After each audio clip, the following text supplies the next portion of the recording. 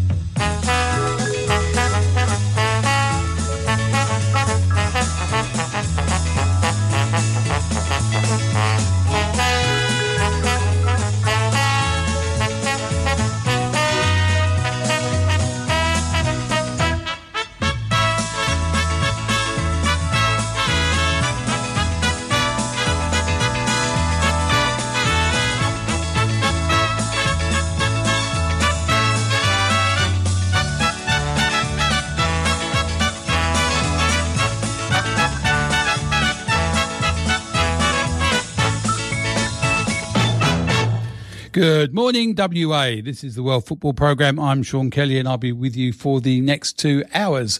Thank you to Frank and Jerry for another wonderful Songs from Ireland program, or Celtic Ramblings, I think it is now.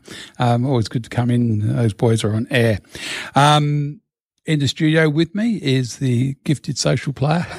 You've gifted penalties, you've gifted free kicks, mate. You know, I've gifted own goals, I've gifted everything. Yeah. So we've got Peter Skeeler joining us in the morning. Good morning, Pete. Morning, how you doing? Yeah, good, mate. Yeah, nice day out there. Beautiful day out there, actually. We've got 2 hours before Lenny and the Jazz show, so we'll fill that with a few people. So we're going to start with Ori Colley from Basie. Very different year for Basie this year, but the future's looking bright and rosy, and we're talking National Second Division as well with Ori Colley. So I'd like to hear what he's got to say about that. Yeah, it'd be interesting.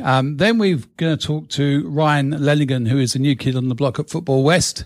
Clubs and participation. We'll find out what that is all about and a bit about Ryan along the way. And then we've got Derek Pollock, who is our man in the know with all things EPL. Some really interesting results last week. Yeah. And some of the managers that look safe, don't look safe, and some of them that didn't look safe, look safe. So, yeah, we'll talk about that. I know it's an international breakout in the UK, but we'll still talk about the EPL. And then we're going to finish off with the State League Standing Committee Chair, Phil Kelly. They had a meeting this week. And I think, you know, the clubs are all preparing for next season. Interesting because we still don't know what next season's going to look like. A lot of doubt out there, and Clubland's hurting. So I suppose the two conversations, the one with Ryan and the one with Phil, will both give us an idea of where we're headed, because whilst I think the grassroots clubs that register kids, play kids, and that's all they do, their overheads are pretty much set. The fees are pretty well settled. Yep. But for NPL Division 1, Division 2 clubs, they pay big premiums to Football West for the same registration fee for a social side, exactly the same thing, a fixture list and a referee. Yeah, and we'll talk about that and the costs involved. But then you've got the cost of playing players, the cost of paying coaches. And I know lots of talk on the internet about clubs charging horrendous money for kids to play so they can pay their players. I honestly don't know of any club where that is actually the case. Most of them, they're paying it to pay the coaches that are accredited. And, you know, these guys have spent thousands of their own money to get accredited. So, but very few people are making money out of children. So we're going into some news. I see former Glory player Harold has given up the game. He's fed up He's, with the transfers and all the wage negotiations, and so he went over to Central Coast. He had 6 games there, and now he's hung up the boots. So I was saying to you before, I had the feeling he had announced a retirement a year or two ago and sort of got talked out of it or whatnot, but he also in his last season with the Glory didn't have a lot of appearances. No, either, he's made some commentary about his relationship with Popper and how that didn't work out for him. Yeah. So, look, fair enough. The lad's giving it a go. He's a lawyer, so it's not like he's only got football, unlike Jake Brimmer, who only has football. That's right. Who's gone to Melbourne Victory for family reasons. Yeah. Yeah, I didn't know that he had family on the backs of dollar coins and $5 notes, but there you go. It's kind of sad to see Jake Brimmer go because he was starting to come good. Since the COVID time, he really had improved in my mind. Before then, he'd be on the pitch and I sort of wouldn't notice him, to be honest. Whereas certainly in the post-COVID games, watching him post-Castro games, as I call them. Post-Castro, both. He'd certainly stepped up and was an impressive player. So, just going back to Chris Harold, with my stats, which I'll readily, put the asterisk beside them and say it's only since the start of the A-League, so no NSL stuff in there. He's equal with Josh Risdon for appearances for the Glory on 153. That's across all tournaments. So that's including the FFA Cup and whatnot. And also 5th on our all-time goal scorers table with 24 goals. So, it's sad to see him hang up the boots. I was always happy to see him play. Yeah, absolutely. He's a very, very quick player as well. Yeah. Fast feet on him. And, I don't think he got a fair run, particularly once Popper took over. But, Popper don't preach. And Asian Champions League's set to restart in a Doha hub in Qatar. That's right. Be interesting because the Glory's only got 12 players. I was going to say we just need a team now. All we really need is a gifted social player with a pair of boots and an Asian Champions League Glory shirt, and a passport, And you've got all. I've got all those things. I've got Sage's number if you want it. I'll tell him you're available. Look, I don't think anyone would doubt my commitment, but I don't think I would stand up to, I tend to get tired on the walk out to the pitch at times. So. Yeah, but that's all you'd have to do. And you could be carried back on a stretcher or something, Yeah, exactly. Yeah, you don't actually have to play. They just have to have 13 registered players.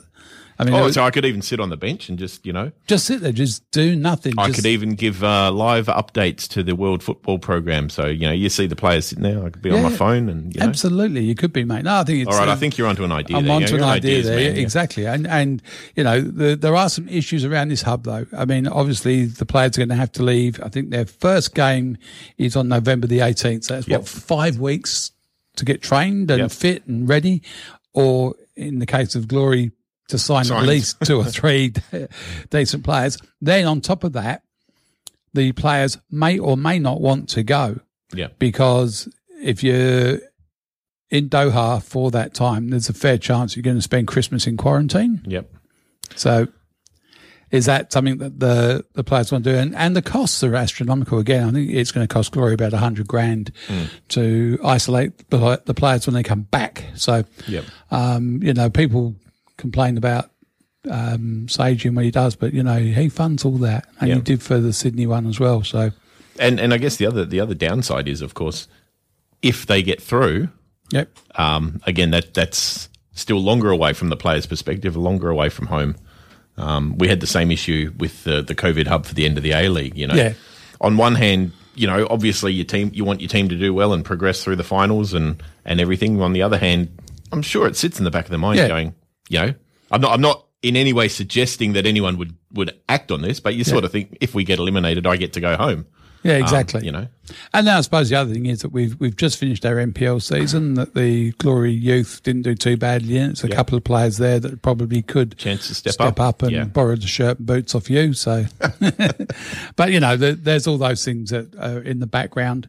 I also see or read somewhere the FFA are looking at futsal. Futsal's always existed outside of the FFA umbrella. Yep. But there are some rogue operators out there with futsal, and I think they're just trying to bring that back in because there was a number of people who'd paid to go to international tournaments with futsal businesses who didn't get refunds. Okay. So there's lots of people complaining about it, and there is no regulation. There is nobody they can go to other than the private business they were dealing with. So it'll be interesting to see. And at some stage we'll talk to one of our sponsors in West Coast Futsal, because I think they're decent guys. They've done the right thing, but I think they wouldn't be worried about having a regulatory body sitting above them. I have a feeling the FFA did used to run futsal, they gave it away just. They lost interest. Cost cutting absolutely and whatnot. They did, So, and that was about, I'm going to say about 10 years ago, but I could be way off base there. Yeah, absolutely. But look, it's good. The game should be managed and moderated, and I think having them sitting over the FFA sitting over the top is not a bad thing, and if it rules out the rogue operators, then, all good. And then those people are actually representing Australia proper. Yeah. Rather than just, As opposed to you've paid your money, you're on the team. Yeah, exactly. Yeah, so we'll see how we go. All right, we're going to go to some messages. We'll be back after these with Ori Colley, and we'll talk to him about what's going on out there at Bayswater now and in the future. So we'll be back after these. Oh, give me land, lots of land, under starry skies above. Don't fence me in. Oswest Fencing and Wrought Iron. Are you looking to build or replace your gates or fencing? The Oswest team can offer 4 generations of advice, materials and kit assemblies for your unique fence and gate project. We specialise in colorbond, aluminium, steel and timber gates. Check out our galleries at oswestfencing.com.au. That's AUSWEST fencing.com.au. Don't fence me in. They can say what they want now, 'cause we'll be screaming out, we can be heroes everywhere we go, we can have all that we ever want. West Coast Futsal Association has social competitions at Hollywood Futsal Club in West Perth and the Mount Lawley Futsal Club. Competitions are open for new players looking for a kick around with mates from Monday to Friday. For those looking at higher level futsal, there is the Junior Leagues in Karrinyup on weekends and the male and female Superliga competitions based in Subiaco. For more information, contact Brittany on 0481 881343.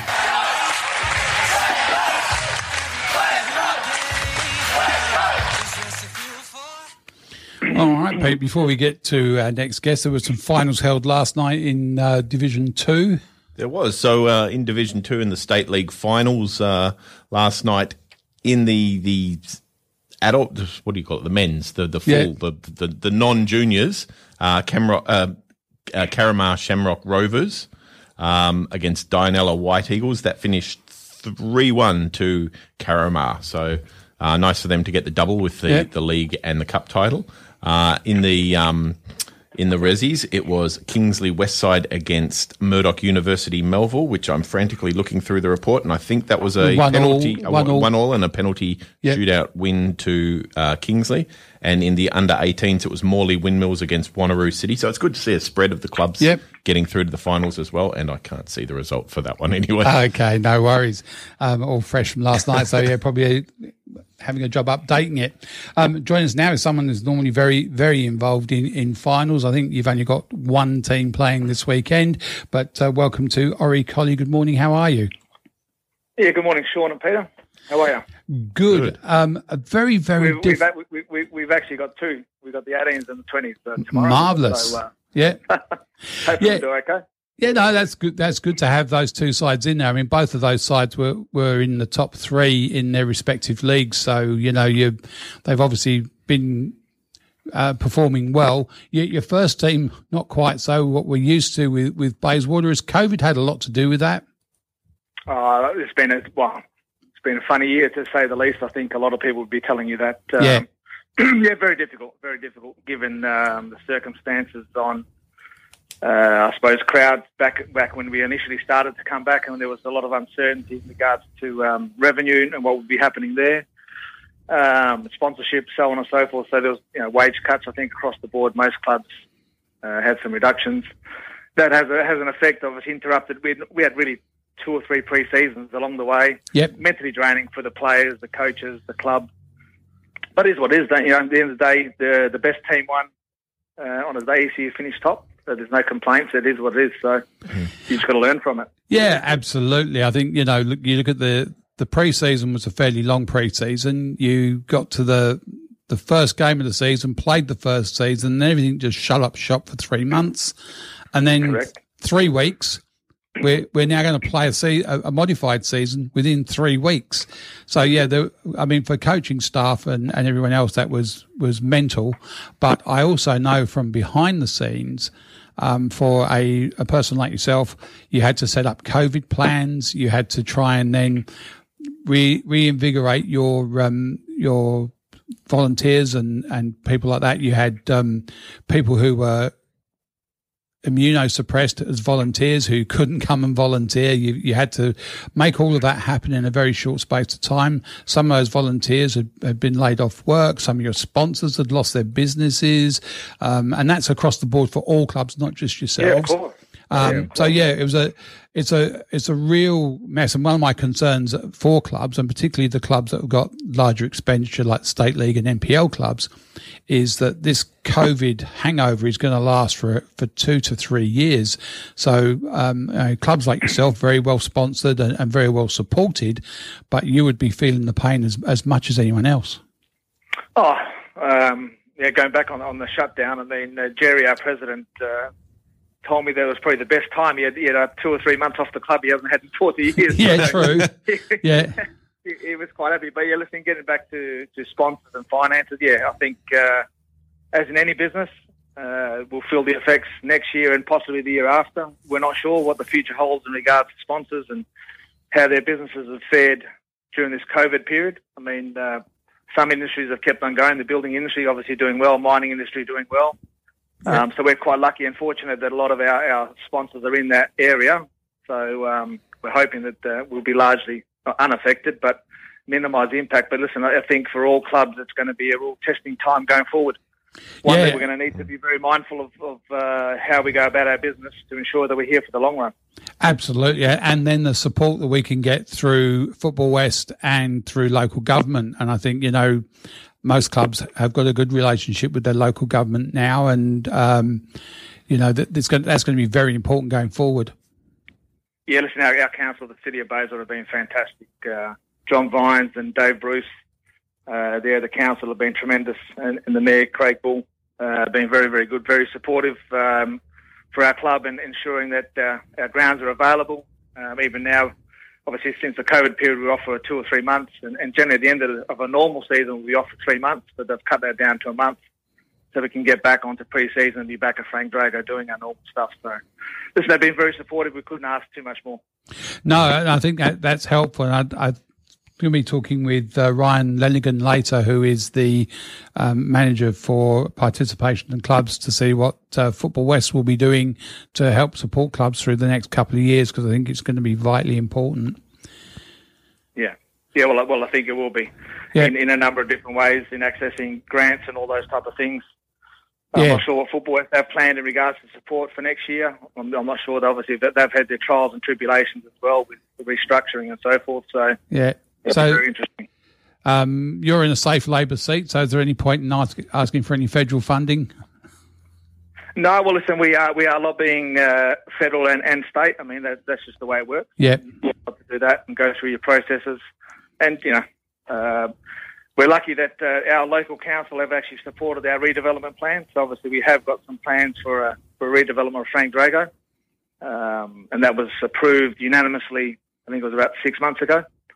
So we're now in the process of actually lobbying federal and state government for support and funding. Yeah, definitely. And I think that's the way forward. We've got the Women's World Cup coming, so they're going to need some training venues. I think we should be leveraging off that. Yeah, we're in the hunt for that as well. Obviously, I think we've submitted. We're excited about that. I think we're in the running for a training venue when they do come here. So they are coming here. That'll be part of that. Yeah. I'm led to believe that certainly there's a few venues here that have been approved. Yep. That I've been told we're one of them that are in the hunt for it. So obviously that'll be something that we'll be speaking to council about and looking to upgrade facilities just to cater just for that. Now, obviously you never sleep in a club, and I think for administrators now is the busy time. But even through the COVID shutdown, whilst Jerry may have been having a bit of a kip, I know you wouldn't have been, and you've been very much involved with the national second division. Yeah, listen, the opportunity came up, and we were asked to be a part of it. And listen, as a board, we unanimously agreed that whilst it's still in its infancy in the early stages, that we wanted to be a part of it. And obviously we've contributed financially to that in order to do some homework and with the view to really present to the FFA, say, middle of next year. That's the plan. Yeah, so there's lots of questions around. I know there's 35 clubs involved. Obviously, not all 35 are going to be getting a Guernsey in the league. And I know Perth have been involved for a long time, but you would see yourselves as being one of the clubs that should make that cut? Yeah, listen, we're hopeful. I mean, like everything, I think there's between now and when that happens, there's a lot to be done. So, what we're at the process at the moment of the clubs, we've broken up into 3 different segments, all with different responsibilities. So we've got a chair for each group. So one looks after competition. So part of it is to go through the competition side of things and what that B League may look like. The next one is club capabilities. So there's a group of clubs that are looking at that area, and then there's obviously a group of clubs looking at commercial and governance, so finance and all those type of things. So we've actually broken that up, and each set of clubs are going to actually look at that and look at all the different scenarios, what this B League may look like. There's no real fixed idea. We understand that in order for the FFA to approve it, we need to have gone through all the different scenarios and had reasoning and thought processes about the pros and cons of how many teams and do you play in hubs? Do you play as a nation league? How do you do it? Yeah, hubs works if you're on the East Coast, but on the West Coast, and you're still travelling thousands of k's. But we need to go through those processes. And, so just to make sure that we've addressed them and we've thought about all the possible scenarios: winter, summer, season, all those type of things. Now, when I first started talking to Rabbi Graham, I think 2 or 3 years ago, I think he was on a 12-month deadline back then, and it hasn't happened as we figured it might not. But there was talk of a first team, an under-24s, and then each club would have to have a woman's or a female side. Is that part of it as well? That's part of the discussion. There is no fixed idea or plan at the moment. The FFA, this is generated by the clubs, so the FFA is part of it. They're well aware of it, and FIFA's aware of the discussions going on and what's happening. They're supportive of the discussions that are going on. I know there is no fix of what you have to do, and obviously that's going to be honest, it's all going to come down to the viability financially of clubs running all those teams. So it's going to be difficult. Oh, look, it was a laudable ambition, but this is wholly and solely owned by the AAFC, who've been promoting it for some time. But I do know that they were looking at having a men's and a female team, and that they would both the wage budgets for both were the same. It was quite a laudable sentiment at the time. Whether or not that's how it pans out in the end, I don't know. So funding it would be a huge financial commitment, and we've talked about COVID and post-COVID, the uncertainties ahead. So how do you approach that? Well, again, that's going to be part of all those discussions. I think from a Bayswater point of view, I think the salary cap, and it's not really going to be like I would say. I'd hence say that it's not going to be a professional league like the A League. It'll be somewhat like a semi-professional league, like it used to be, like the old NSL. It'll be more similar along those type of lines, and games and those type of things are going to be worked around people's work. I don't think clubs can afford, certainly not on the West Coast here, can afford to have full-time employees. That's going to be very difficult. Oh, absolutely will be. And I think one of the machinations they had early on was that the teams that were going to be representing the areas would be able to loan players from within the state. And I don't know how you would go with signing players temporarily from Inglewood or from Armidale or Coburn. So is that something you're looking at? Again, we're discussing now sizes of squads and then going through all the different types of scenarios, how that would work. If depending on if it's working concurrently with the NPL in the winter season, or if it's not in the winter season, that's another factor. Yeah. Whether you can or can't do those type of things. So To be honest, that's really in the early stages at the moment. That hasn't been discussed. No, but I mean, these are things that have to be thought of, though, and, when, when you're planning. And I suppose the other thing is, whilst you've got a very dedicated and passionate band of fans, how do you then market outside of that and attract players from, Morley, Ashfield, or not players, but supporters from Morley, Ashfield, Inglewood, those suburbs around you, or from around Perth, to jump on the Basie wagon for the... I think we've got to look at it from a West Australian perspective. That you're playing in a league underneath the A League and representing the state. Yep. And that's how you'd be marketing your club. That's like the old West Coast Eagles. I mean, obviously that was formed independently. So I got something. And Perth Kangaroos. Yep. Yeah, exactly right. Ori, if you got the tick and did go up to the B League, so it all went ahead and Basie was in it, would you still have a team in the NPL, or is it solely you'd move up to the B League? No, you still have a team in the NPL. Okay. You still have a team, yeah. So regardless if it's a winter or a summer comp, you would still run a team in the NPL. Yeah, no, I think, and we should. I saw an article during the week from Graham Arnold about the amount of games played, particularly for the youth in the NSL. I think they played the A League, the Y League. Yeah, that's a joke. Half a dozen games or something for these younger players, and he's trying to find other avenues to promote the youth. We've got teams we play in Asia now that have got 17, 18-year-olds playing in their top league. I think the A League is one of the oldest leagues out there. Do you see that being something that Bayswater would rather do? I would say to you that from a number of reasons, certainly the large majority of the players in this B League will be younger players, 23 and under, that type of thing. Not that would be a restriction, but it'll be that type of demographic. Sort of in the vein of what the NYL are doing with the A-League players. And you'd be training possibly mornings, doing that type of thing where guys can still go to work or of an evening. And you'd be having young aspiring players looking to progress and looking that hopefully we'll sort out this transfer type of scenario where players can be sold to A-League clubs and so on and so forth. That's the other thing that's really going to be important. Not just for this type of B League, but even for NPL clubs to invest in their juniors. You really need some kind of financial reward. Look, I've been banging that drum for years. I think there should be a transfer market, even between state league, NPL, or even the amateur leagues and NPL. We take some of the kids from these other programs, and then they end up playing for the Glory. You've obviously got one of your lads that played in your team previously is now playing for the Glory. It would have been nice to have got some financial compensation for that, and that money, although it wouldn't be a fortune, if he ends up playing for the national team, could be, and if he goes overseas, will be. And I think this is the stuff that needs to see the clubs. It works in Europe, it works across the world. I don't know why we don't do it.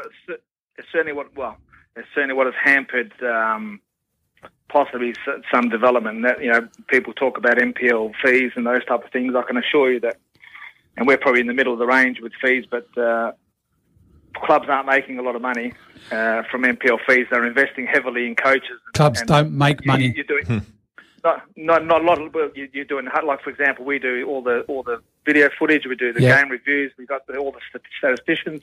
Strength and conditioning, physios. It's a lot and by the way, that's based on people like me and Jerry and all these guys in company donating their time. No secretary. So I think in order for clubs to reinvest heavily in a better junior structure, starting from the kids at under sixes, that's where it's got to start. Yeah. If there's a transfer window or if there is some training compensation throughout the ranks, then that would help that money go around and obviously incentivise clubs to invest in their kids more so. And the thing is, if you went to somewhere like Carramar Westside and you took a 16-year-old that cost you $5,000 to bring into your program, who ended up transferring to an A-League club for $20,000, who then went out over to Europe for big money, everyone along the way would profit, and each one of them would be appropriately funded then from those sales. And it is a way of feeding the system from the ground up, because we've always been a top-down thing. Yeah, correct. Listen, as you know, I mean, years ago, 20-odd years ago, it used to be that way between clubs. that when you moved, there was a transfer fee. Yeah, absolutely. And I think, we talk about the semi-pro and the pro. I mean, obviously the national registration guidelines are quite precise on that. Anyone who gets more than $110 a week for playing football is a pro. And we need to be following through that, because if you've got a player on professional papers, then you should be able to then negotiate his transfer on a market value. Yeah, well, probably that whole thing needs to be revamped in a way that works for everybody. Oh, look, I think that the $110 has been the benchmark for about 30 years. So, I mean, we talk about everything else has gone up in inflation, but that hasn't risen. And, the costs of playing and the costs of paying have increased significantly. But, we'd like to have an honest system where everybody that was being paid more than $110 was being recognised and rewarded, because that's really what we should be doing, and we shouldn't fear professionalism. No, but as I said, to be fair, our guys here, I think, in all honesty, they can't be classified as being professional. No. They're training 2-3 times a week. We're semi-best at pro at best, aren't we? Really, so. But the ambition should be to be professional. I mean, correct. I mean, the money. I think the money on the East Coast is completely different. When you talk about Victoria and New South Wales in particular. Yep.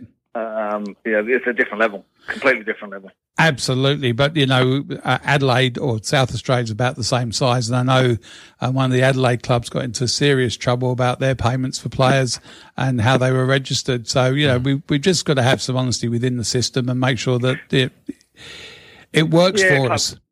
Yeah, I'm pretty sure I know what you're talking about. But that happens. Obviously, they didn't do things, didn't honour things, and that happens if you don't honour your contract.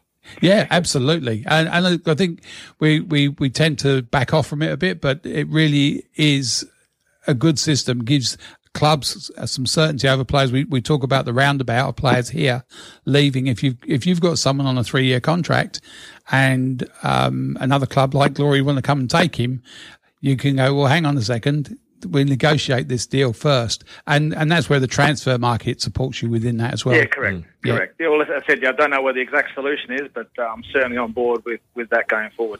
Absolutely.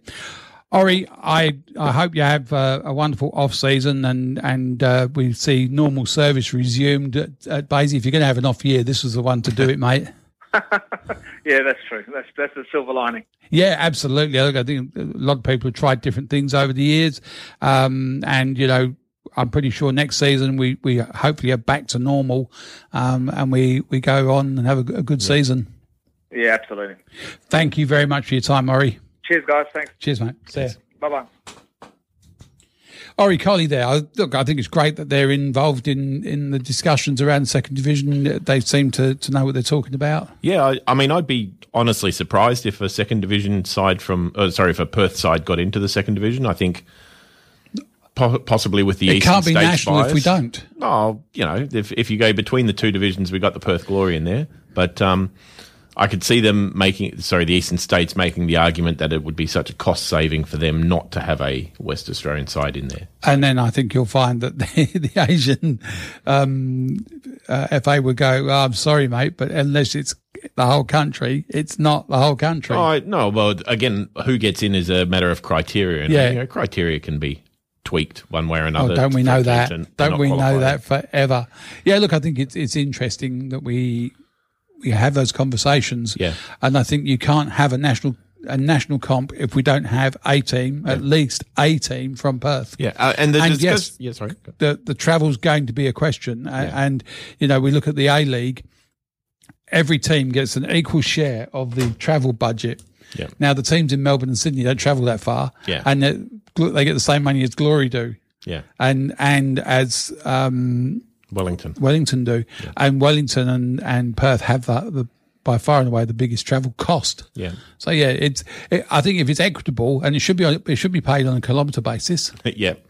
Well, it's easy enough to calculate on a kilometre basis. You know how many games you've got to play, and you know just how many times you've got to travel. There it is. That's your money. But they should do the same with the second division. And there is going to be a cost. And even if you get involved with a carrier, post-COVID, all the airlines are struggling. Yeah, they are. Yeah. They are. That'd be interesting. The discussion about getting other local football fans to get behind Bayswater in a second division was an interesting one too, because certainly I know, like, for a diehard supporter of an English Premier League team, they support their team and that's it. They won't hop on and support another team.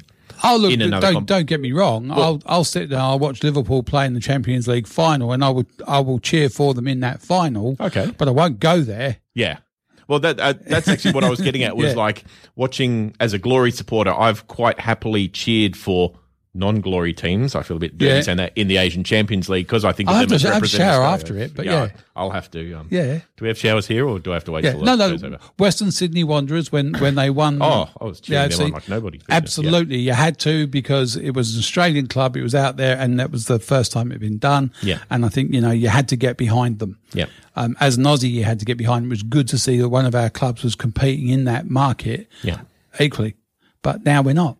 No, exactly. Yeah, and we're going to ask the question why. And I think Graham Arnold's looking at it and saying our kids are not getting enough exposure at the higher levels. And you look at the local leagues, Ashfield and Mum, I know, have been playing kids up in their particularly the reserves and first teams. Yep.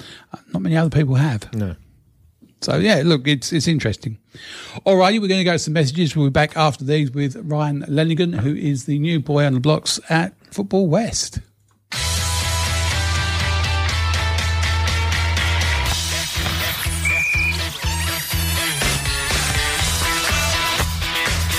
West Coast Futsal accommodates for players of all skill levels and ages. With 4 great locations around Perth, we have a time and a venue to suit anyone's busy week.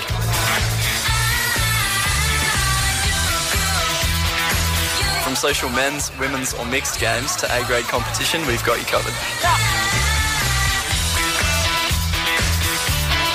Games are played night and day, indoor and outdoor, all year round.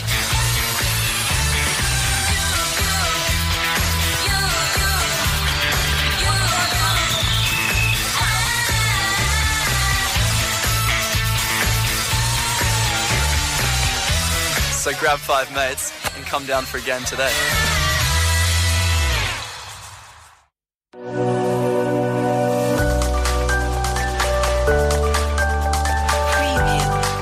Hi, I'm Rose, a junior trainee at Ozwest Fencing and Wrought Iron. I am the 4th generation of our family business. Ozwest Fencing is built on 50 years of experience, creating unique fencing and gates and servicing the West Australian community. Let us help you secure and refurbish your home or business with customised materials and automation made to last. Ring us on 9258 6822 to discuss your ideas, or visit our online galleries at ozwestfencing.com.au. That's AUSWEST fencing.com.au. Station sponsor.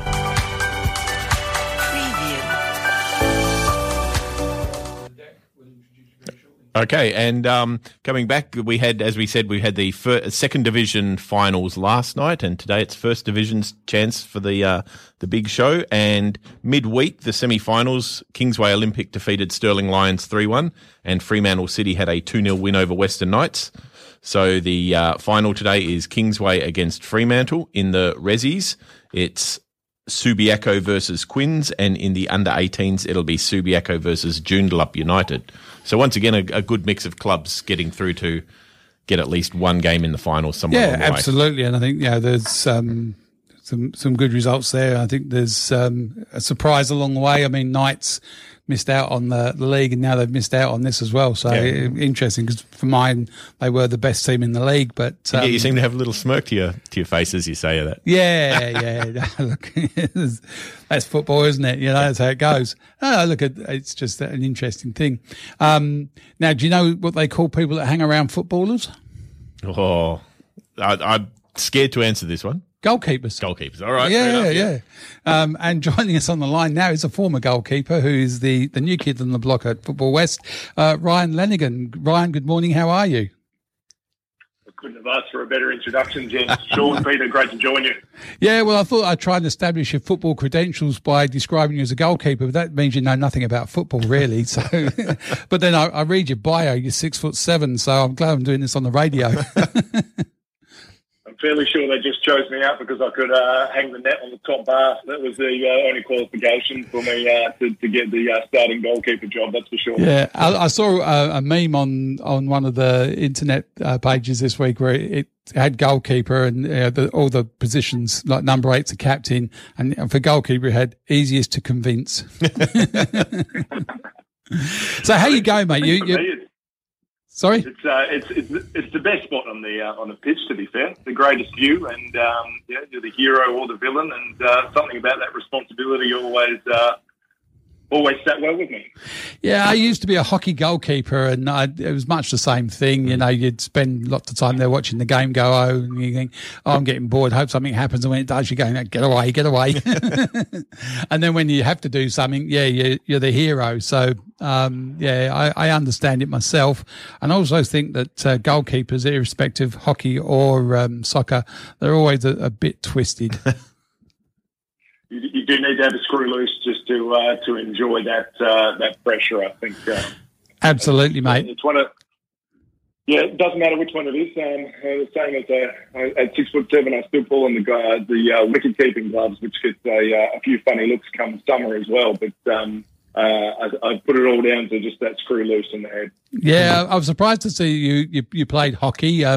You think you'd be stooped over a fair bit with the sticks and things like that, but. Obviously, you've got a sporting background, and you went and left WA and went over to Queensland for uni. You got involved with hockey in WA in much the same role you have now. That's correct. So, Sean, I grew up in the hills of Perth, and much like a few of my compatriots of the same generation, my experience of football, of soccer, was to lay down the jumpers at a lunchtime as the goals, and we had great fun there. But I was certainly more from the traditional Aussie rules cricket ilk until I reached high school, and I realised that there was other sports out there. And as soon as I jumped in goals, I realised that it's a sport that spoke to my passion, spoke to the culture that I love in sport. My sporting university career then did take me to Queensland, where I continued to play both Aussie rules and football over there before returning for a role with Hockey WA about 2.5 years ago. So I've been very blessed. It's not often that people can make a career in sport and sport administration for as long as I have, and I've enjoyed every minute. Yeah, so you did when you were at Bond, you organised an international soccer carnival. I did. So Bond University on the Gold Coast is a very international university, as it is not a huge cohort, about 5,000 students, but out of that 5,000, there'd be 25 to 30 countries represented by the students, and often they lived on campus. It was a large cohort living on campus, which meant that sports was easy to organise. One of those great events was our Bond World Cup, where basically we approached those different cultural groups to put in a team that was made up of predominantly the students from that nation or that region. And it's something about football that when you pull those different cultural groups together, you see the different strategies and tactics and approach to the game, and that's what makes it such a global game and such a great game to watch and to play. It's relatively simple to understand, but the nuances to the game itself really make it more unique than any other game in the world. Yeah, definitely. And I think, all those cultures combined in Australia, which, leaves us with a huge potential going forward, because we are a mishmash of all of those 168 nations, and every single one of them contributes to that picture. Now, your role at Football West, you're the manager for participation, community and clubs. What does that actually mean? Yeah, great question. So I've had a bit of a whirlwind start to my employment with Football West. I started 3 weeks ago, Sean, and during that time I've got to see Country Week in action, which is all about participation and development of our Country Week participants. Yeah, I used to live in Albany, so I love Country Week. Yeah, so I've gone from that to the NPL finals and that final round where ECU, Joondalup and Sorrento game. I think I went into it thinking that I was potentially going to be just watching the second v third, but of course the results in the other game meant that ECU, Joondalup lifted the cup. And from that through to watching some amateur finals as well, so North Perth versus Queen's Park. So I've had a wide range of experiences already in the 3 weeks. The role itself is all about managing our community and participation department. So that's everything from competition at NPL through to juniors, participation with our development officers and working into the regions, and then establishing our new and alternate programs, whether that be walking football, beach football, the Football World Cup that Football West is putting on. It's a very varied role, but I am lucky that I have a fantastic team to be working with in that space, and look forward to getting some key wins for the community on the ground. Yeah, certainly with Alex and Jamie on either wing, you've got some good supports there. Just looking at clubs, this has been a COVID year. Lots of clubs have struggled in different ways and others have just been normal business. But I think, the COVID hangover is, as I was talking to Ori Colley earlier on, going to last 2 to 3 years. What do you see clubs needing to do to improve, or what help can Football West offer clubs during this time?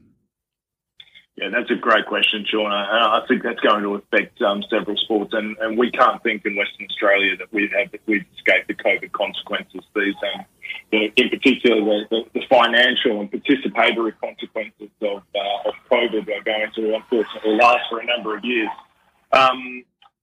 For us, it's all about establishing strong communication processes with clubs, whether they be an NPL club through to junior clubs within the metro, through to our regional associations, and making sure they have access to the resources from Football West to help them implement new programs, new governance support structures to help them survive and thrive during this time too. Any challenge, whether it be COVID or any other, also presents an opportunity. Every sport is going through these same challenges, and some, if you take Australian rules, for example, have often relied on that top-down commercial funding model. Football's in a lucky position that their clubs are passionate. They've got great governance and administrators, and they have the pieces in place to actually get some key wins coming out of this time. So I look forward to working with all Football West clubs and associations as we make the most of what's been a really difficult year, but put in place some processes for next year to start to grow.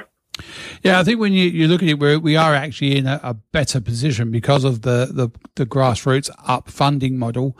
And particularly I spoke with the president of Belia Spirit last time I was on air, and I mean they're basically a hand-to-mouth club, so whatever kids they have fill teams which they register, a couple of mum and dad sponsors for shirts, and everything's taken care of in a very nice, easy, tight budget. But when you start to step up into the particularly the amateur prems and state league, the financial modelling becomes very, very difficult, and it reliant more on attracting funding. And I know lots of commentary about people profiting from charging NPL rates for kids to play football. I don't know too many clubs that are actually making a mint or making any money out of kids, but the funding models become tighter the higher you play, and they're the ones that really, if we want to progress as a state, we need to have good, strong players at that level. Absolutely. I know that one of your guests coming up later in today's show, Phil Kelly, who I've spoken to at length in regards to some of those state league concerns, which carry through a number of different levels as well, from NPL through to state league into the amateurs. That commercial funding model, where there is an over-reliance either on the grassroots participation to fund the top end of the club, or relying on commercial sponsors who perhaps have had really tough years. We need to be very conscious to not let the sport fall into a haves and have-not situation. It's important that across the board, clubs are our lifeblood. From an SSO perspective, clubs are the reason we exist. They are our members. And ensuring that Football West can service those clubs and ensure that the strong governance and administration process is put in place to not only see them survive but also thrive is a really important priority for our department. Yeah, absolutely. Now, you mentioned the standing committee. I know you were at the State League Standing Committee meeting on Monday. There's lots of commentary about the zone reps and the standing committees in general, that their value is questionable. The motives of some of the people on there is questionable. They're there because they get a ticket to the Football West Ball. And some people don't even know who their zone reps are. I mean, there's lots of criticism of them. What do you think of that current setup? Yeah, that's an interesting perspective, Sean. I think from my end, having worked in sports administration now for close to 15 years, the standing committee setup, which is constitutionally bound for Football West and the other member associations sitting under the FFA, took me a little bit of time to wrap my head around. I've worked with advisory committees across a number of sports before, but to have a constitutionally bound was an interesting one. From what I can see, from a glass half full perspective, standing committees provide Football West a fantastic opportunity to hear what is happening on the ground.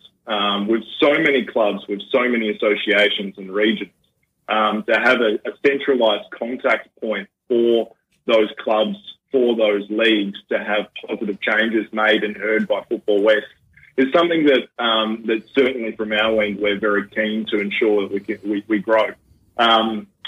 You're absolutely right. I think that it would be tough for individuals to take off that club cap, to not put their club first. But from our end, we are all about seeing the game grow. And if there is good ideas, good strategies, and advice and guidance coming from our standing committee back to Football West, we're in the position and we have a responsibility to ensure that those strategies and ideas and projects are activated and something's done about them. So from my end, I've loved meeting the standing chair committee chairpersons across the board.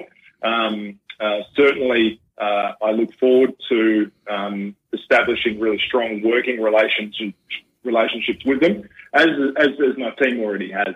So for me, it's just about making sure that communication is formalised and communicated to the wider body as well. And my understanding is that was really what the zone reps were supposed to do, is that they were that conduit of information between Football West and the clubs, and that, it was a two-way street. I think that they have great value if you have the right people in there. We used to have Karen Ray as one of ours years ago, and Karen was very proactive, and I think that's part of the key. And then at least you're getting a good feedback from the ground up. I think that, again, to look at my experience within sports administration, the last thing that you want sports administrators, whether it be Football West or any other state or national sporting organisation, is to feel like they're sitting in an ivory tower and not listening to what's happening on the ground. That's a really important piece for me. I think that standing committees, under the right context, provide us the conduit to the people who make the game run. It's still a volunteer-driven sport. I understand that it is becoming more commercial, but ultimately, without the volunteers on the ground who are cooking the barbecues, who are establishing sponsors, who are washing the kits, marking out the lines, the game just doesn't go. So for us, hearing those voices and making sure that we do our best to try and enact policies and strategies to assist them is a really important point for us. Yeah, definitely. And I think, look, nationally, we're still waiting for a review on the youth development model. The NPL is just a product and a brand name. And I think largely people think that that's a failing product. It hasn't achieved what it was supposed to achieve. We're decrying the fact we don't have a golden generation. We've got the national coach complaining that the youth have not been exposed to enough games at a high enough level. And I know from our perspective, how do we fix that when we're stuck with a national model that is in desperate need of a revamp? Unfortunately, sports administration is not as easy as just following a rule book, is it? I mean, that's a difficulty in sports development and sports growth, is that there's many different ways of approaching that. But if you look at it from a holistic perspective, we have the Women's World Cup coming up. Yep. We've got the State Football Centre approved and in the final stages of design before construction here in WA. There are some pieces around the sport of football that will enable it to continue to thrive and grow. It's quite clearly the sleeping giant that the other sports have always been concerned about, and rightfully so, based on participation numbers, based on global reach and commercialisation. But I think moving forward, the sport, certainly at a West Australian level, has an opportunity to establish itself as the premier participation product across the state. And to be involved in that from an administration perspective is really exciting. Yeah, definitely. Look, participation-wise, we're going very well, particularly in juniors. I think one of the problems we have, though, is you walk around any car park at any club and have a look at the back windows of the cars. They've got membership stickers for other codes other than football. So, you know, that's something we need to address. And whilst the kids are participating, they grow up also supporting those other codes. And it's how do we make that the premier code. The Home of Football Mark III, the one thing I've learned about the Home of Football is at some stage it all falls in a big heap. I'd love to see it come off, but I'm still very doubtful. How far has that progressed? It's so the great thing there, Sean, is that the funding's been approved, so that there's a number of stakeholders in that space, and full credit to the federal state governments for supporting that venture, but also to our CEO James Curtis and his board members for solidifying that position for the State Football Centre. The design processes are continuing, so the site itself has been chosen and effectively approved. Now it's about listening to the stakeholders and pulling all that advice together, because for such a massive venture, there are a number of voices that need to be heard and need to be implemented as well. But across the board, I think that it would be fair to say that Football West is extremely excited. I think that it's one of the few standalone state sporting organisations that doesn't feel like it has its home. No. So having that place that not only Football West but every single footballer across Western Australia has pride in, can pump their chest and say, this is ours. This is our legacy towards the game and the growth of the game. I think that's really exciting. Oh, look, and I think there's some really good things can come out of it. And I think if the site is being used 7 days a week, then great. That in itself will bring some challenges, but I think whilst we do a lot of work in developing players, we do very little in developing administrators. And I think that's something that I know we run some courses here and there, but to have a central point where we can run them would be a great advantage. Yeah, absolutely. And I mean, just to touch on one of your points about the different codes and the signs, the stickers that you see in the back of cars. I've come from a sport in hockey that had a very similar problem, Sean, and I think that there has to be there's a fine line between having a sport that's well supported on the ground, but it's just not getting its commercial product right, and too much focus at that top end. I think football, and in conjunction with the State Football Centre, has the ability to find the right compromise between the two. Certainly, high performance and talent development for the sport is integral. However, we also need to be really conscious that we have 45,000 members. We have 200,000 participants across the state. Having something that they feel like they equally own and are proud of is a really important perspective for Football West. Yeah, definitely. And I think that whilst a lot of people support football and love football, most people have a Premier League team in England, and then won't attend glory games. And I think, we've got to get behind the game at all levels. People involved in a local club and volunteering and becoming administrators, and that helps. But then they also need to get on board with the National League product and support that. And I know people go there and go, "Oh, it's not like watching Man United." Well, no, it's not going to be. And we have to build it. But, I love going to the Glory. I think it's fantastic. And that's why I've been a member for several years. But I don't know how we fix that.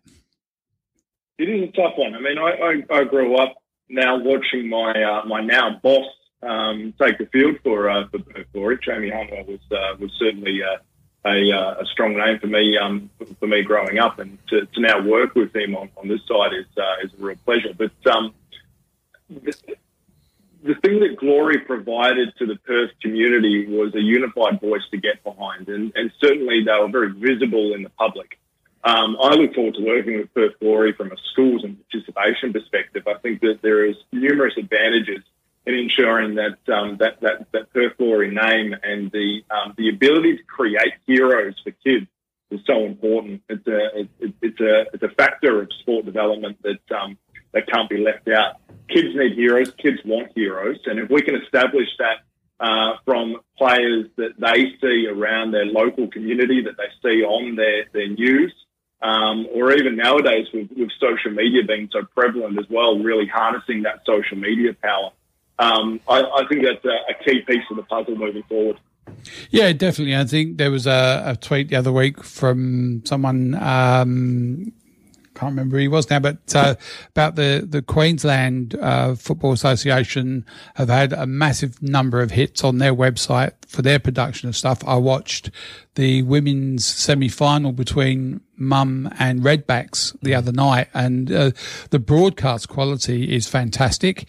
The commentary is for a local league game great, and I think that's the sort of stuff we need to be doing, particularly post-COVID, where people are suspect of going into crowds or leaving home.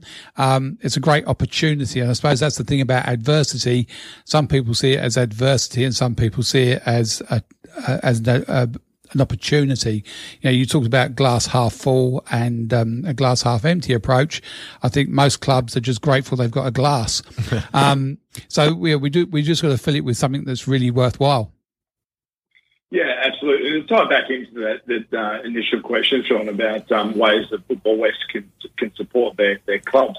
If you take something like live streaming, which has gone absolutely gangbusters for Football West and provides a fantastic opportunity for us to push the game. Working in hand in conjunction with our clubs, whether they be NPL clubs or otherwise, the opportunity to commercialise that product somewhat and provide a constant source of revenue for those clubs is a key strategic direction for Football West as well. You're right, the product itself is fantastic. I mean, right now I'm watching the State League Div 2 under-18, and it is a fantastic product. We'd love to have this one live streamed as well. So I think that the work that Football West and the competitions department has done in putting in place live streaming as a pilot can continue to grow, and it will only benefit the sport with the more eyes watching whatever level that is that's being live streamed. Yeah, and as we talk about club development, I suppose that's one of the other things that you could do is that if each club had their own blogger or, AV expert that was producing those for themselves, we could live stream every single game in the State League. Yeah, I think that the sports that can take advantage of the efficiencies that come with technology are the ones that are best placing themselves moving forward. So you may have, you may have a smaller club operating at lower levels, but that doesn't mean that you don't have a whiz kid amongst your grades that could help put out a podcast or help design your social media or whatever it is. These are the type of opportunities that technology and the efficiencies that come with technology are presenting to our clubs. But then as Football West, we have a responsibility to make sure that we make that as easy as possible too. So absolutely, it's a bit of a glove in hand there, and that's a really exciting part for me moving forward. No, good to hear, Ryan. Look, it's nice to talk to someone who's in the first 3 weeks of their job and full of all the ambition and drive that you obviously have right now. Obviously, we will keep touch with you and see how you degrade over the next few years as we wear you down. At 6'7", I think you'll take a fair bit of wearing down. Yeah, you're right. I can be an imposing figure walking into a room, but for me, I think it is a little bit of facade as well. I love chatting to people. Yeah, sure, I've got the shaved head and the beard, but please don't hesitate in touching base and having a chat. I think that's the great thing about sport, is that it unites us, and it's the reason why I love what I do, and I will continue to love what I do. Yeah, nothing wrong with that. Look, I've got Pete here. He's grown a beard, and his head seems to be shaving itself over the years, so he'll join you very shortly, I think. Yep. Fantastic. All right, mate. Thank you very much for your time. Appreciate it, gents. It's been a pleasure. Cheers, mate. See ya. Thanks. Ryan Lenigan there. I'm sure over the next few years there'll be people moaning about him somewhere along the line on the interwebs, as they always do. Of course. Yeah, I mean, I think even some of the greats like Jamie get lambasted on there, and I think there's some people who just love to just bash Football West because they're Football West. But I think he's up to the job. Yep. Well, he's certainly, as you said, starting the job and sounding enthusiastic at the moment. We'll see how he goes. Yeah, well, I think we'll wear him down over the years. We'll see how we go. But look, good on him. He's there. I think it's going to be a very tough year for clubs. And I think, for him, it will be tough. There's going to be some clubs that don't make the full journey, and I don't know how we get through that. Yeah. Well, no clubs have folded yet, have they? No. So the question is, will they be back next year? Yep. Our look and thinning the herd is not always a bad thing. Yeah, true. All right, no worries. Well, we're going to go to some messages, and we'll be back after the break with Derek. Good, you're here, isn't it?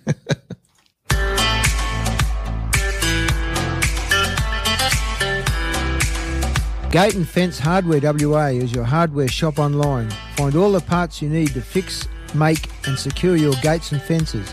Friendly staff and family offer advice to help your project along, or order in your special part. Gate and Fence Hardware WA.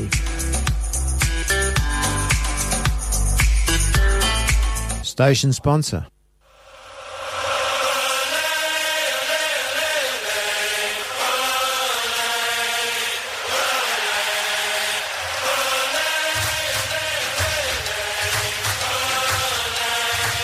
Hi, I'm Peter Skeeler. The world is a little different to us all right now. We may be learning to play football with our mates online, keeping in touch by FaceTime, and watching classic matches on Share TV. One thing that won't change is being able to listen to the World Football program on Radio Fremantle. Your World Football team are here every Saturday from 10 a.m. to 12 noon. We appreciate your support, and stay safe, Australia. We're all in this together.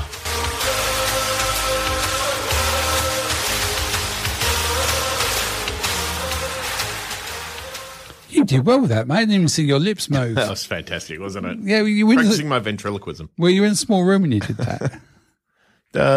Possibly. I don't remember actually where I recorded that. At least there wasn't any running water in the background, so it's pretty good. Alrighty. So we mentioned the First Division ones. Sunday is the NPL finals, yes. Yeah, so in the NPL semis midweek, ECU, Joondalup and Perth finished as a 3-1 win to Perth, and Floreat Athena defeated Coburn City 2-0. So it's Floreat and Perth in the grand final. And in the under-20s, it'll be Bayswater City against ECU Joondalup. And I don't have the under-18s. I thought we'd already decided it was Bayswater and Sorrento, but yes, I it didn't is. actually see it. Yeah, yet, so that's looking forward to tomorrow. Now, last week in the EPL, there were some really strange results, and it's just interesting to watch. I have no doubt that Liverpool and Man City will be there at the end of the year. But the man who's got his finger on the pulse in the UK for us is Derek Pollock. Derek, good morning. How are you? Yeah, good. Thanks, Sean Peter. How are you guys? Good, mate. What a weird weekend. Yeah, you say some strange results. My friend, who's a Liverpool fan, texted me in that morning, and he said, woke up and looked at the result and said, I'm happy with that. Took me a few moments to realise it was Villa 7, Liverpool 2.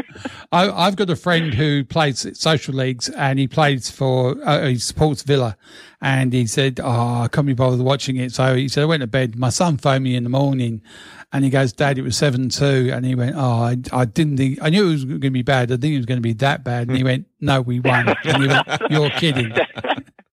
That Grealish is some player.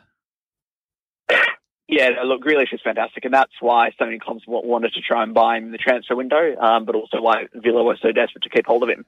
Yeah, absolutely. No, look, he is a very, very gifted footballer. I thought when they went down, I was surprised that no one tried to prize him away at that point. Yeah, when he was in the came up through the championship, and teams were definitely trying to get him before they got promoted. But again, Tottenham, they almost had him. They only have themselves to blame. Villa were in an extraordinarily perilous financial position. Yeah. And they were like, right, let's just get rid of these players. And Daniel Levy, he went, right, I'm already getting a cheap deal, but I want an even cheaper deal.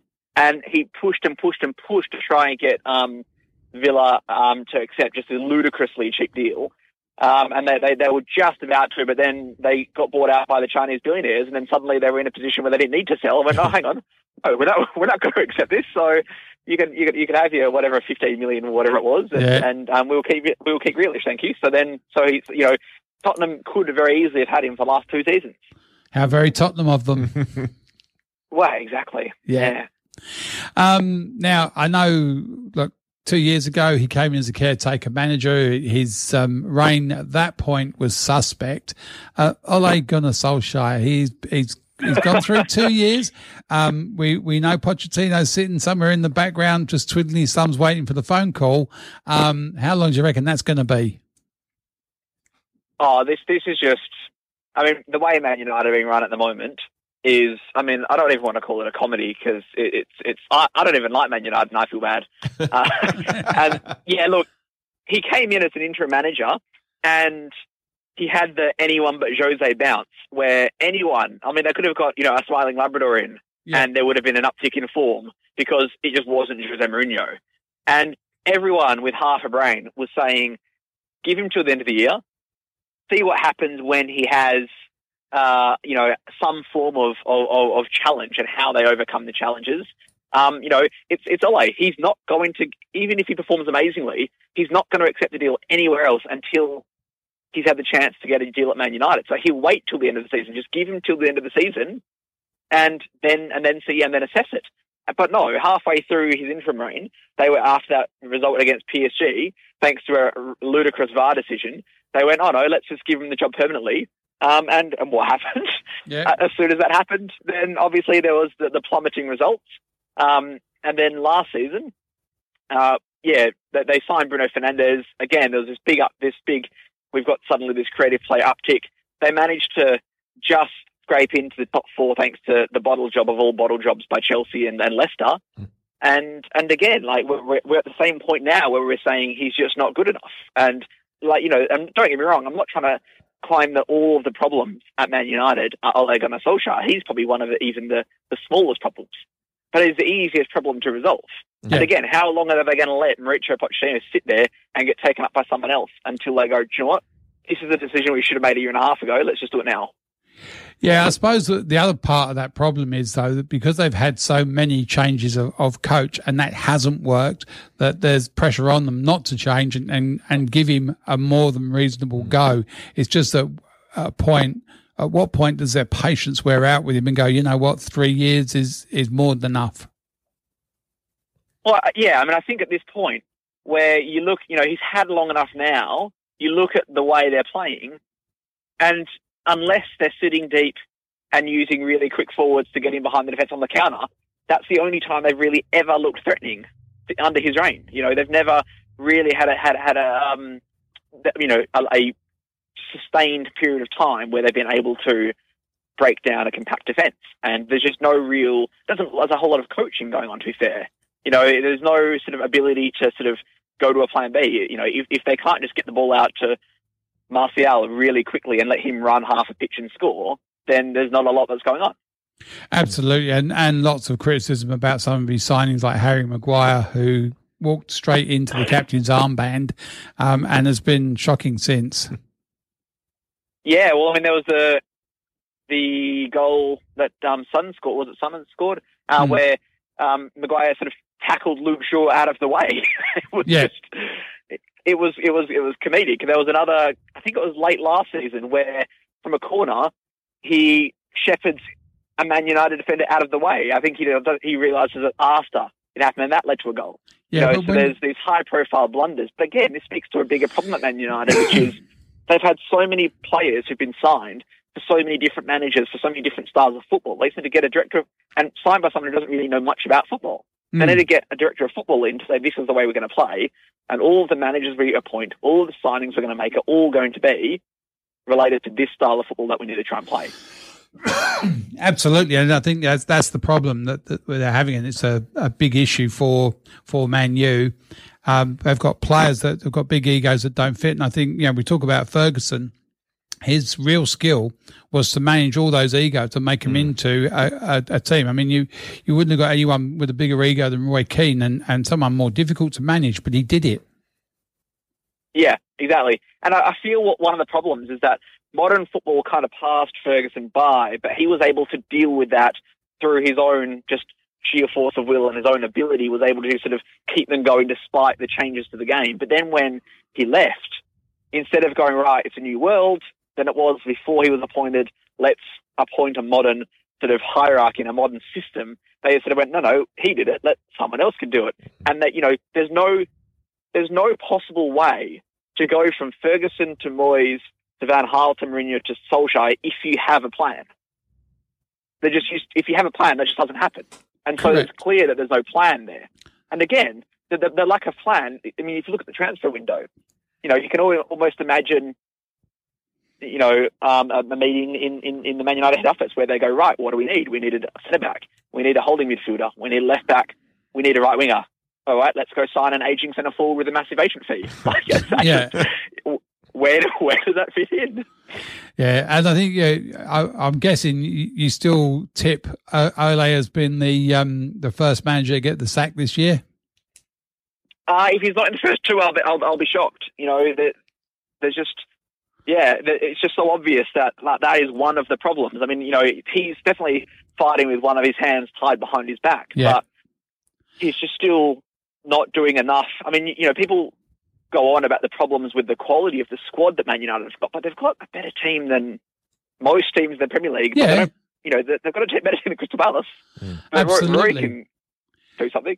Now, the next game's against Newcastle. Newcastle have been going pretty well. If they get beat by Newcastle, do you think that will be it for him? It's hard to predict in these things because unfortunately, it's just too difficult to predict anything that's going to happen with, or any decision made by Ed Woodward, because, you're sort of trying to apply some form of logic to it, but he doesn't go along that sort of sense of logic. He just goes on, what will the social media most like this time? And, he's alarmingly reactive to public opinion, which is not what you want for a CEO. But I can see Newcastle beating them, really. They were extraordinarily lucky to get past Brighton. Brighton absolutely bossed them all game and just weren't clinical enough. And Steve Bruce has got his Newcastle team playing very well in terms of sitting behind the ball and hitting on the counter, which is exactly the type of team that United can't really, or struggle to be. And then you've got St Maxim running at someone who's got the turning circle of the Queen Mary. So, yeah, exactly. And then Almiron behind him as well, and Callum Wilson making some good runs. So, I would be worried if I was a Man U supporter going into the game against Newcastle. Absolutely. Now, the manager that everyone tipped to be the first one sacked in Moyes is actually not doing too bad a job now. Well, it's funny you say that because they've started winning as he hasn't been there. So he had to self-isolate, and then suddenly they pull 2 wins out of the bag. If he comes back after the international break and they start losing again, then maybe he should just go for a weekend away in Belgium next game they play. And maybe they do just the whole job remotely. Leave him at home and do the whole thing remotely. It seems to be working for them. But look, he seems to have turned it around. Everton... I think he's changed the formation, which is to a bit of a 3-4-3, which has seemed to seem to work. Yeah, and I think the other thing is that Noble is not making as much of an impression. He's not starting. Rice is basically the captain now, and has resisted all the charms of Frank Lampard and Chelsea, who did reject him as a junior, by the way, to go. So he certainly seems to be stamping himself as a West Ham player. Oh yeah, I mean David Moyes has already said to get Declan Rice, you would need a ridiculous transfer bid, and I believe his terms was Bank of England money. Yeah, but I think yes, like you say, getting Noble off the pitch is one of the key things. He's a great club man, but I mean he's not been Premier League starting material for at least a season, and getting a bit more mobility and a bit more quality into midfield is really good, and then getting Masuaku away from any defensive responsibilities was another key factor. I mean, there's a game last season or the season before where they brought him on 2-0 up and lost 3-2 just based on errors he's made. And I think someone did some maths in getting rid of Jack Wilshere and his $100,000 a week wage bill. If they'd have invested that money, instead of paying him to play the 6 games that he did, if they'd invested that money, they could have saved about 4 lower division clubs over the last 2 years. It's just an obscene amount of money people get to be injured. Yeah, the disparity between the top level and the lower leagues is phenomenal, and it's really unsustainable.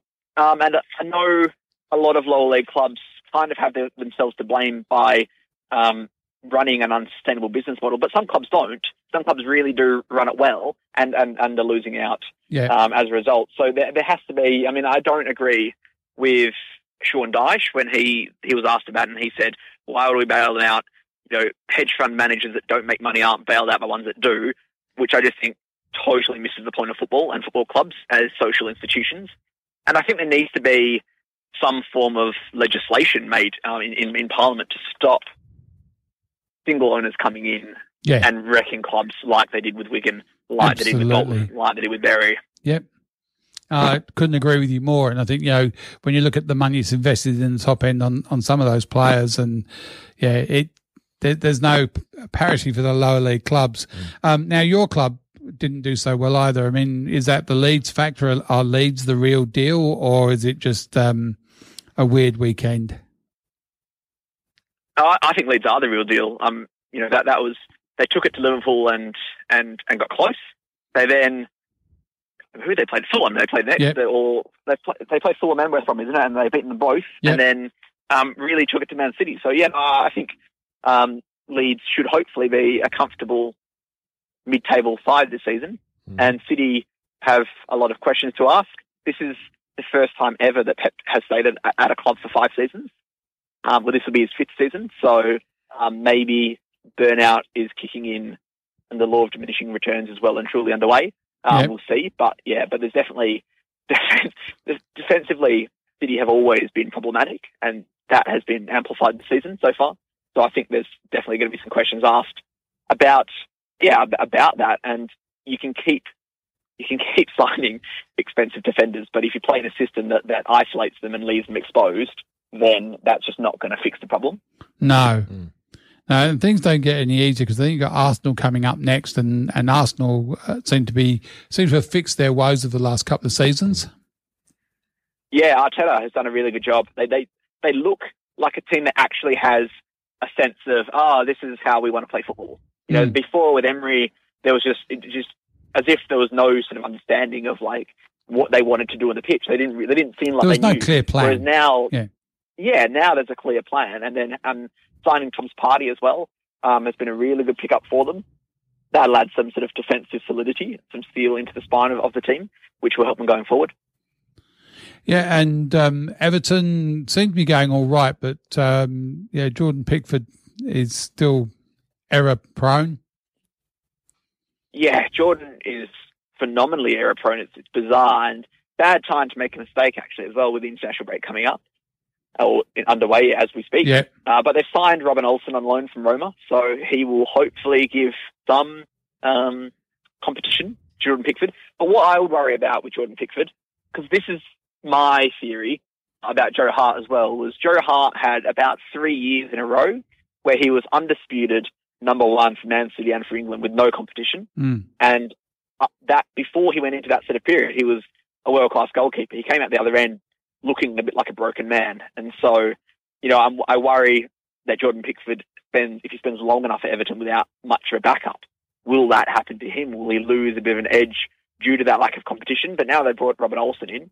Yeah, we'll see how we go. But Everton have looked really sharp this season. They've looked very, very good. I'd like to see them do that against a good team. I mean, I know they bossed Tottenham in week 1, but that was Tottenham looked bizarrely underwhelming in that game compared to what they've performed in later weeks. And so I'd like to see Everton against a more solid team. So we'll see how that goes. Yeah, it's certainly an interesting season. So you think that City and Liverpool will still be the two sitting at the top of the tree at the end of the season? Liverpool definitely. I'm not as confident anymore about saying City will be there, although I think Pep will sort it out and they will still be up there. But the rest of it, I couldn't pick it at the moment. Tottenham look like they're performing as though they might get that spot. Chelsea just haven't managed to resolve this vulnerability to the counter-attack.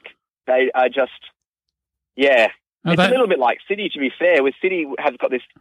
I mean, I've brought this up before on the radio show where they build the Death Star and it's got this, this one gaping flaw, and then they rebuild it with the same flaw. They just don't fix it, and that's a bit like City, where they keep building this indestructible attacking team. But if you can get at the centre backs, then suddenly they're exposed. And Chelsea seem to be going down the same path. Yeah, but they've spent a lot of money and they still really haven't got themselves a decent centre back. And I know they were looking to buy Rice as a centre back, which in itself is, I don't know. I know he was a centre back, and he will probably end up being a centre back at some stage. But right now, he's actually a good defensive midfielder. Yeah, but I mean, that's not an uncommon thing. Marcelo Bielsa was famous for getting midfielders and just moving them into centre back because he liked having ball-playing players at centre back. Yeah. So I can see why they would want to get Declan Rice into centre back. But I just think they fixed the goalkeeping issue, Chelsea, which is interesting. I wonder if Chilwell is getting onto Duolingo to learn French, because I know that the last couple of games it's been a French-speaking backline and it's been French spoken on the pitch when they're defending, because Thiago Silva spent 5 or 6 years in Paris. Kurt Zouma is French. Mendy is French. And Azpilicueta came from Marseille, so, he speaks French as well. And so I think they apparently, Azpilicueta said, that we'll communicate in French in the back line on the pitch, which has shades of Vincent Kompany, who was would speak in about 4 different languages on the pitch, depending on who he's speaking to at any one time. So I wonder if Chilwell is getting on the old Duolingo to learn a bit of French to keep up with that back line. That's a lot to be thinking when you're a centre-back, isn't it? I mean, I'm not normally the brightest of people, but try to select what language, try to remember what language the person speaks. It's hard enough trying to remember something the referee doesn't understand. So, but look, so like you say, Chelsea just they haven't seemed to have done any form of defensive solidity, because Chilwell, again, is pretty defensively suspect, and Thiago Silva, if you're 36, you're not going to be defending counterattacks as well. That's not going to be the solution. Not more than 1 or 2 anyway.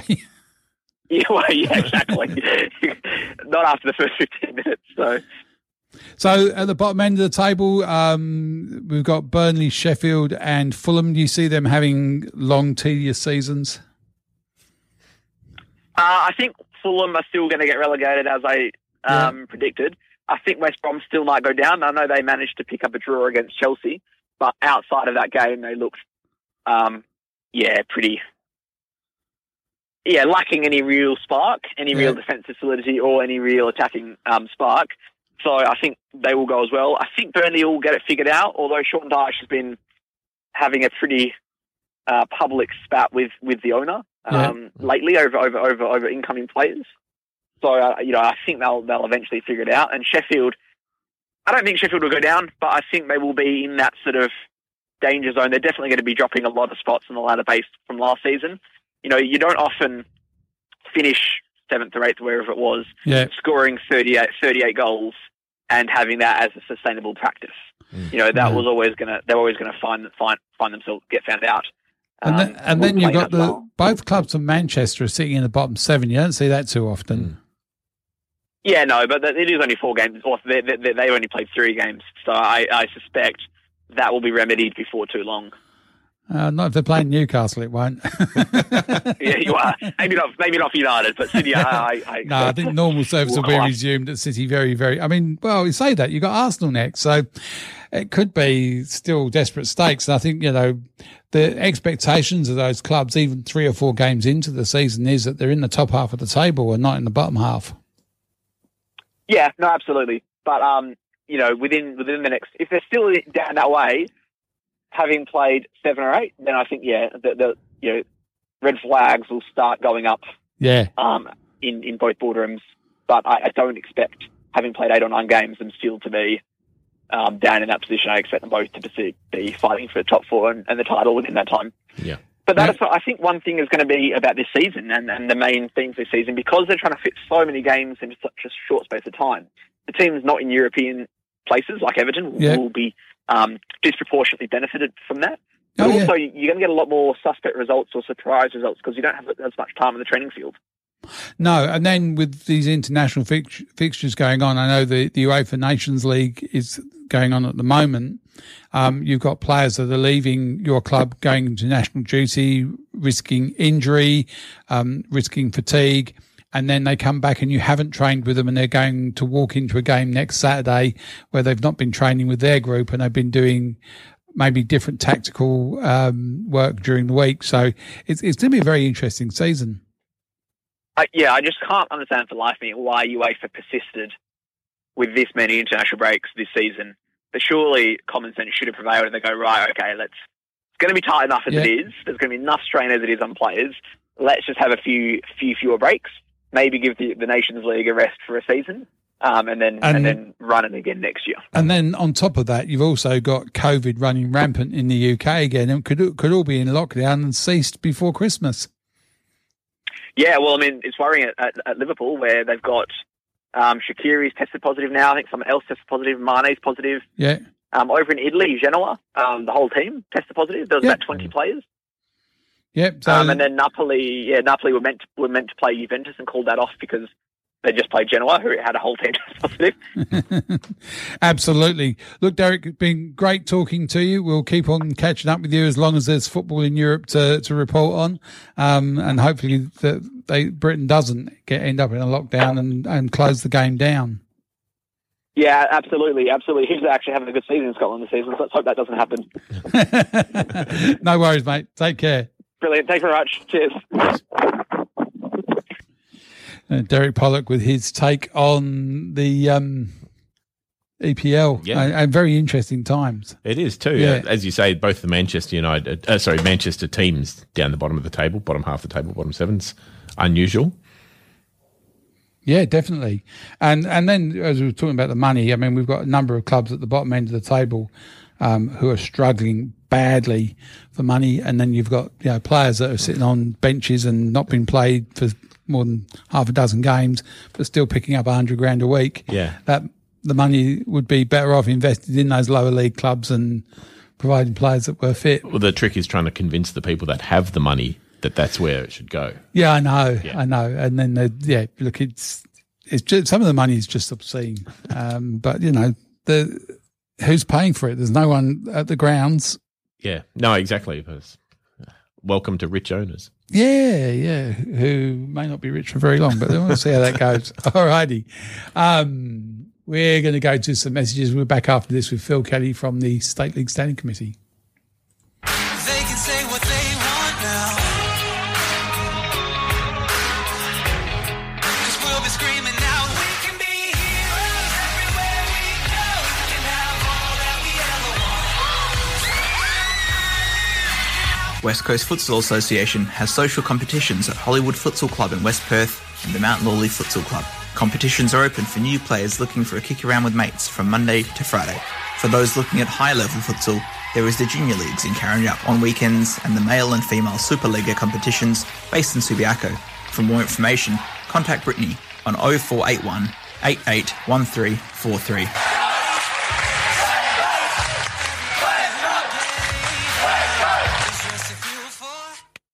The World Football Programme is a community program run by volunteers. Just like our host station, Radio Fremantle, applies for government grants and sponsorships from year to year to keep us on air. Your support by way of station membership or donation is greatly valued.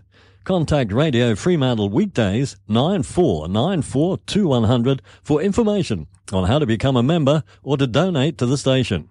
Thanks for your support. Radio Fremantle 107.9 FM. All right, we've got our next guest joins us very much. We're going to start off by saying happy birthday to him, because he's actually, if you add up the day, the month and the last 2 digits of the year, it tells you how old he is as well. So good morning, Phil. How are you? Good morning, Phil. How are you? Good morning. How are you? That's a little better. How are you going? Yeah, good. Happy birthday. Thank you very much. Big numbers? Just 40. Yeah, well. Which is about halfway, isn't it? Yeah, apparently so. I hope so. At least. Spoke earlier on with Ryan Lenigan, who is the club's participation manager for Football West. I believe he attended your State League. State League. Standing committee meeting on Monday. That's the one I was looking for. Ryan and I have spoke extensively, actually, about, I guess, some unique issues that are facing State League clubs, and it looks quite positive. I mean, he's only been in the role 3 weeks, but certainly his enthusiasm and positivity is actually quite nice and quite good to see. And look, I think that there's certainly going to be some positivity, particularly around club engagement and particularly around the State League standing committees and that process as well. So it's a very promising outlook for us, and probably very timely with some of the challenges that we face at the moment too. So what are some of those challenges? Well, look, I mean, it's interesting. I mean, obviously the challenge the whole world is facing at the moment is one that we can't really ignore. Mm-hmm. Whilst here in WA, we're probably 2 million very fortunate people, let's be honest. But we can't ignore what is going on, and it would be silly to think that there won't be impact on us from clubs and as a competition and as a game. There's certainly far-reaching consequences from a financial perspective, and governments are spending a lot of money as well, which means at some point that revenue will dry up as well. So it's going to be a pretty challenging time for the next few years, I think, for pretty much everything in sport, and clubs won't be excluded from that. No, but a lot of that government money is around construction and construction projects, and it'd be nice if some of those things went into things such as lighting or improved facilities, particularly for things like change rooms for female participants, because most of those older clubs have change rooms that were built in the 70s that probably don't even have a pan in them, or if they do, they've only got the one. Yeah, that's very true. And look, we certainly hope that there will be additional funding in the game for infrastructure. But obviously, the infrastructure is great. We still need the people to participate in sport. We need people to run and administer it, and we need volunteers to be attending down at clubs as well. And then obviously people coming in and engaging in clubs. And that's probably the most important thing. What we need really is that level of community engagement, and let's be honest, it's something that's very difficult to do during a global pandemic. Yeah, absolutely. Now, if you listen to what's been said on the internet, the State League and most standing committees have been referred to as toothless tigers, that are filled with people that are self-centered and self-serving. How do you react to that? Yeah, look, I see that view, and I've certainly experienced that myself. We're very fortunate in the State League that we do have a group of or a committee of people that are very, very focused on what's good for the game, and not what's just good for their club, but what's good for 24 State League clubs as well. And that's really, really important. One of the things that we discussed on Monday that we're hoping to do, well, we're not hoping to, we will definitely do it next month, is to actually bring all of the State League clubs into a room and have a conference of some description and actually talk about maybe a bit of a State of the Union, that sort of thing, just to see where we're at, what we need, and to hear directly from clubs what it is they want from us as well. So that's probably our number one focus, our immediate focus, probably a timely thing to do as well, so that we can understand what's happening out there in clubland as well. I understand it from a club perspective that you're protective of your club and what your club needs and requires, but sometimes you've got to be a little bit brave and just allow some of those other clubs to gain some yards on you. And I think we look at things like promotion relegation has been around for a long time. When I was playing in 12 league teams or 12 team leagues, the standard is 2 up, 2 down, and that stops when you get to the NPL because you've got one up maybe and 1 down maybe, and there seems to be an element of protectionism around that. And would you like to see that opened up across 2 up, 2 down? Look, we'll make absolutely no apologies for the fact that we want 2 up, 2 down throughout all competition. And look, we think it's good for the game. It will encourage better competition. It will encourage better development. It'll put pressure on people to actually grow the game and to be good at it. And we think it's a positive for the game. And we will continue to push that cart until we're blue in the face. It's what we think will be good for football. It'll be good for WA football. And that's what we're always going to be fighting for. It'll always be number one on our list of, I say demands, but what we want to change in the game. It'll always be that way. But I suppose the thing is, if you've got the junior state league standing committee going, you know what, that's how it should be, and the amateur state standing committee saying, that's how it should be, and the women's standing committee going, that's how it should be. Very hard for one particular standing committee, which may or may not be enshrined in the Constitution, to say, well, no, we don't like it. Well, probably true. And I guess the other thing is you put it to a vote of the NPL president, you've got 12 votes, 4 or 5 of which that probably aren't too bothered. It'll never affect them. Not particularly concerned about relegation, and then 6 or 7 that, it's a possibility. So you can see how that vote always turns out, right? And that's part of our problem. So, but they have invested heavily, and they've invested a lot of money. Yeah, but everyone has, and everyone does. There's community junior clubs out there that are investing massive amounts of money in the game as well. Ask Kingsway Olympic how much they have and how much they will. Absolutely right. Yeah. And there's plenty of examples around the state of significant funding. The other thing we tend to ignore a lot is our regions as well. And it's something that we've discussed extensively at the State League Standing Committee, is we want to open up our game, particularly the State League, to the regional centres as well. So I'd love to see a team from Albany, Geraldton, Kalgoorlie in the State League. It's something that we've been talking about extensively. We want to open it up. Yeah, and that's one of the other areas that we want to explore as well. But I suppose, look, from those areas, and you look at what happened with Bunbury, it's going to have to be a composite side that's made up from all of the teams in those areas. Some of them, I know down in Albany, you've got Rovers and Caledonian who are at each other's throats, and getting one of them to agree that they're one of them or another entity is going to borrow players from both entities. I don't know. That's always going to be the problem. For it to work, that's what it would need. It would need the full support of all of the member clubs, I guess, in that federation, for want of a better term. And, and for a lot of, it probably would be a representative side. And that's, and I think that's how Albany did it previously. It was an Albany representative side that was run by the Soccer Federation in Albany. So there was no one club. It was all of the clubs in that made up the committee for the federation, and it was then drawn from all of those different clubs across that town. And I think that's the only way it can work. And I know the problem at Bunbury is that you've got one club that sees themselves as a premium club, and you've got other people who disagree, and that's going to be a problem.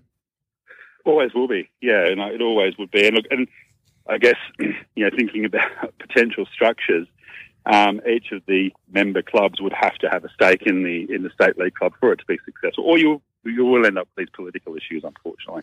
And look, we know that there are kids from the regions who certainly can rise to the highest level. We've got Tash Rigby from the women, and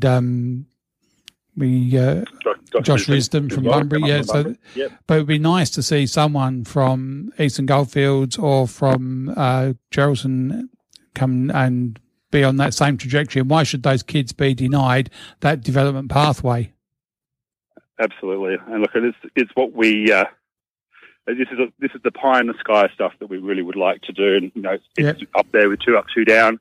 Having regional representation in the state league, and of course the NPL, and we're not really separate competitions, although we are. But we don't see it that way. We like to, we all understand. But the NPL is a brand. All the NPL is a brand. It's not anything else. It's just a label that's stuck on a jar. Lots of talk in the national press. Graham Arnold talking about the numbers of younger players who are not getting exposure at the higher levels. If you look through the state leagues, there's a lot of older players. We've got teams playing goalkeepers in their 40s. We've got other teams playing players in their 30s. And then we've got teams that can't field 18s. Are we looking at probably doing maybe a first team unrestricted with a reserve league up to 24, and then the 18s maybe play on a Sunday, but could augment both teams?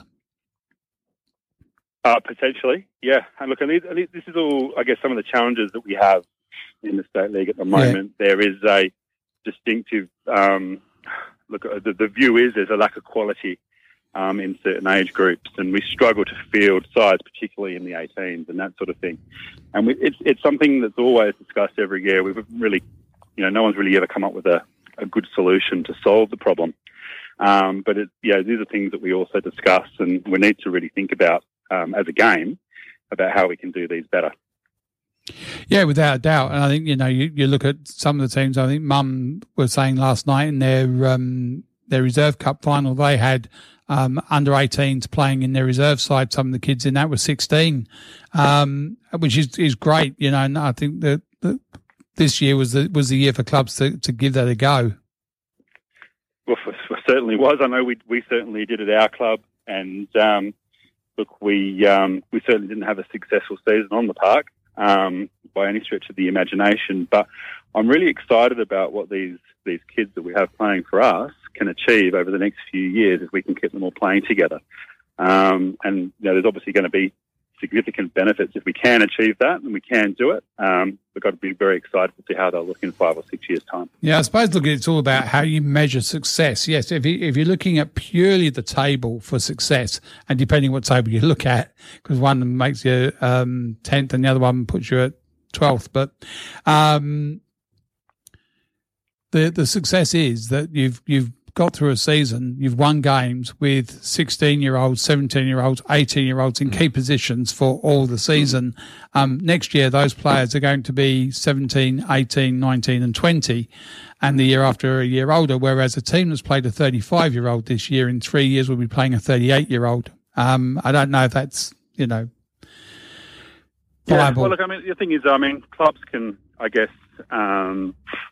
they can make themselves up as they wish. There'll always be 38-year-olds want to play state league. Yep. And that's a great thing, right, as well. And we're fortunate that there are some clubs willing to take the risk and, I guess, blood some young players through the system as well, which gives them the opportunity then to progress and move on as well. So, it takes different strokes, doesn't it, to for each club to, I guess, contribute in different ways. So what other strategies? I certainly wouldn't want to go down the path of forcing people to do these things or, restricting players from playing at certain ages and that sort of thing. No, this is why I say with the state league, if you've got an open first team and then instead of reserves, have 24s, because you allow for that development phase up to 24.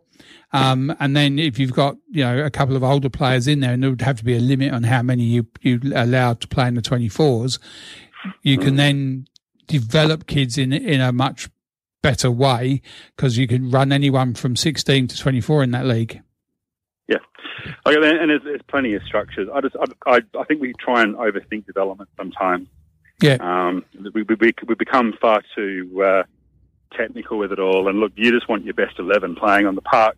You don't want to be sitting there working out, you know, he can't play because he's 34. Yeah. Do you know what I mean? And you know, I personally can't stand the player point system that we're seeing in the NPL around the various leagues around the country. Yeah. And I see it being brought into other sports locally as well. But it works against the youth as well, because what will happen is you get a gifted 17-year-old who's put into that squad purely so that he can drag down the numbers. Exactly. But the real reason the player point systems are brought in are to prevent player movement, right? Yeah. And that's really the only reason. That hasn't worked. They've been brought into the Perth Footy League, for example, recently as well for exactly the same reason. And it does nothing to prevent that. Players will move irrespective, and clubs will just work around the system or make it work and not put their best 11 out just so they could play that one player that they brought in from elsewhere. So given the criticism around zone reps and the standing committees, would you see any restructure, or do you think we just need to rebrand and remodel what we already have and make it more effective? Yeah, well, I've been on record of saying this before numerous times. The process that we have is actually pretty sound. What we've got is we've got too many clubs in particular, too many people engaged in the game that are just prepared to just let things happen how they happen and then complain about them later. Yeah. If clubs themselves and pull their finger out and actually engage in the process of the zone reps and the standing committee, much more will be achieved in the game. But if you ignore it, sit back, wait until you can jump on social media at some stage in a year or two and complain about the process, nothing will ever get achieved. Yeah, and I mean, you've been a zone rep. You know what zone reps are there for. Do you think that there's not enough governance around them, or not enough direction around them, or what's the problem? There's certainly some gaps in things like, I mean, zone reps not being given terms of reference, specific instructions, I guess mandatory meeting requirements and that sort of thing. And actually maybe, you know, a little bit more communication being forced upon some of these zone reps and the standing committees as well about what their role is and what the expectation of that is. Now, that's not in Football West's best interest, to be honest. Right? No. And that's not a criticism of Football West. To be honest, if I was running Football West, I'd be quite happy running the game how I saw fit too. The zone reps and the standing committees are there merely to keep Football West accountable and informed. And it's up to the clubs and the participants and the members of the game to make sure that the right people are sitting in the zone rep and standing committee chairs. Yeah, but the zone reps are also supposed to keep the clubs informed and be that conduit between the clubs and Football West. And as I said, I haven't seen it happen in a long time. If you've got a good zone rep, it does happen occasionally. I mean, you look at it from the State League Standing Committee's perspective. Look, we're looking at bringing in all the State League clubs in the next 4 to 6 weeks. Yeah. Problem is, not all the State League clubs will turn up, right? Yeah. And invariably, these will be the ones that will complain that the State League Standing Committee doesn't listen and doesn't do what they want it to do, and probably because you haven't engaged in the process. So, but then I suppose in your communications with them, it will be, we know that you did not attend this meeting, the following decisions had been made, and is there an avenue then for them to go, oh, no, we don't agree with that? And if they're still in the minority, that they at least inform that you had the chance to stand up and state your piece. Exactly, yeah. So, I mean, we can only build it and hope that they will come. That's certainly our case. I mean, I can guarantee you right now, the members of the State League Standing Committee put quite a bit of pressure on me to communicate and to make sure that we are the voice of 24 State League clubs. It's the one thing that gets mentioned at every meeting, that they're very conscious that they're making. You know, there's 10 people that sit on the board. We've got one vacancy at the moment, and we're only representative of 10 clubs. Now, they're all very conscious of that, and it's something that we want to do, and we want to make sure that we do better. So we will be doing that over the next few weeks. And do you think a president of a club should be on the standing committee, or do you think it should be another person who maybe like a GM or whatever that is able to make decisions on behalf of their club but without running a club? Well, it needs to be the most appropriate person that can keep their club card in the top pocket. Yeah. Put their, for the good of the game card out on the table and act appropriately and contribute meaningfully to the discussion. Whoever that person is, whether that's the person that marks the line or the president, doesn't matter. But it needs to be the most appropriate person that can contribute to the good of the other 24 State League clubs, whoever that person is. All right, and as a chair of a State League Standing Committee, what's your biggest moan? What's your... My biggest moan, to be honest with you, is probably... like I said before, is the lack of engagement and then complaining about outcomes later on. Yeah. For me, and look, I think that because there is a very open and transparent process, and if you involve yourself in it, and actually embrace it and see it through, you'll understand that. So rather than jumping on social media and being a keyboard warrior, jump up and make people accountable, including me as well, as the State League chair whilst I hold that position. And is there anything in dealing with Football West that really grinds your gears? Look, you really got me on that one, haven't you? Look, again, it's back to anything, right? And I could associate this with work. I could associate this with family and friends. It comes back to one thing, and that's communication. Yep. Yeah. And look, communication needs to improve in most of our relationships, right? Yeah. And it was certainly the case with Football West. So as the well. wife keeps telling me. They've had a tough year. Yep. We've all had a tough year, and we all need to communicate a bit better. So absolutely, we do. Yeah, so that's probably my biggest one. No worries. Well, Phil, enjoy the rest of the day. Thank you very much for being on. I do appreciate the work you do through the State League Standing Committee. And, I know the people on that board are working in the best interests of football. So more power to you and the guys that are doing that. Thank you very much. No problem at all. My pleasure, guys. Come on anytime. Thank you. Cheers, mate. See ya. Thanks. Cheers, mate. All right, Pete, that's the end of the show.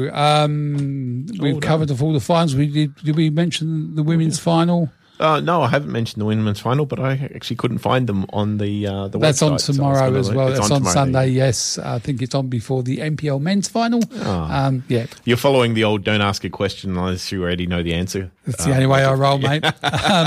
Now, for those who are in the know, and we're just about to wrap up the show, a couple of big things happening on the 25th of October. Yes. There is a charity game between Glory Legends, and from the poster, it looks like we're talking men and women. Yep. Against the doctors from the Children's Hospital. So that's at Doreen Gardens. Please. 2:30 kickoff, gold coin donation, and all the money is going to PCH and telethons. Absolutely. So get behind that. If you have anybody who is a handy person with their hands and can weld gates and fences, Penny's looking for someone. So no, we want to work for a decent boss. Yep. And you are involved in football. I know she'd rather give it to a football person than anybody else. So have a look. If it bites your interest, please do get it. But Penny's away at Bunbury with the carnival there, so good luck to whatever she's doing and the girls down there. And look, for us, football is at this stage of the season wrapping up, which means that for the rest of us out there, we're still building for next season. Probably worth mentioning, just chuck in quickly, the South American World Cup qualifiers have kicked off as well. I chucked a couple of links up on the Facebook group. Brazil and Bolivia? Bolivia finished 5-0. It finished just about an hour ago, so Brazil looks like a normal service return for them. Yep. Colombia 3-0 over Venezuela. Argentina 1-0 thanks to a Messi penalty. That is a penalty by Messi, not a Messi penalty. Okay. Yeah. And Uruguay 2-1 over Chile. All right. Paraguay and Peru 2-2. Thank you, Pete. All right, we'll be back in a fortnight. Penny will be back next week. Lenny is in here for the Jazz Show after us. Thank you for listening. This has been the World Football Programme. I'm Sean Kelly. See you in a fortnight.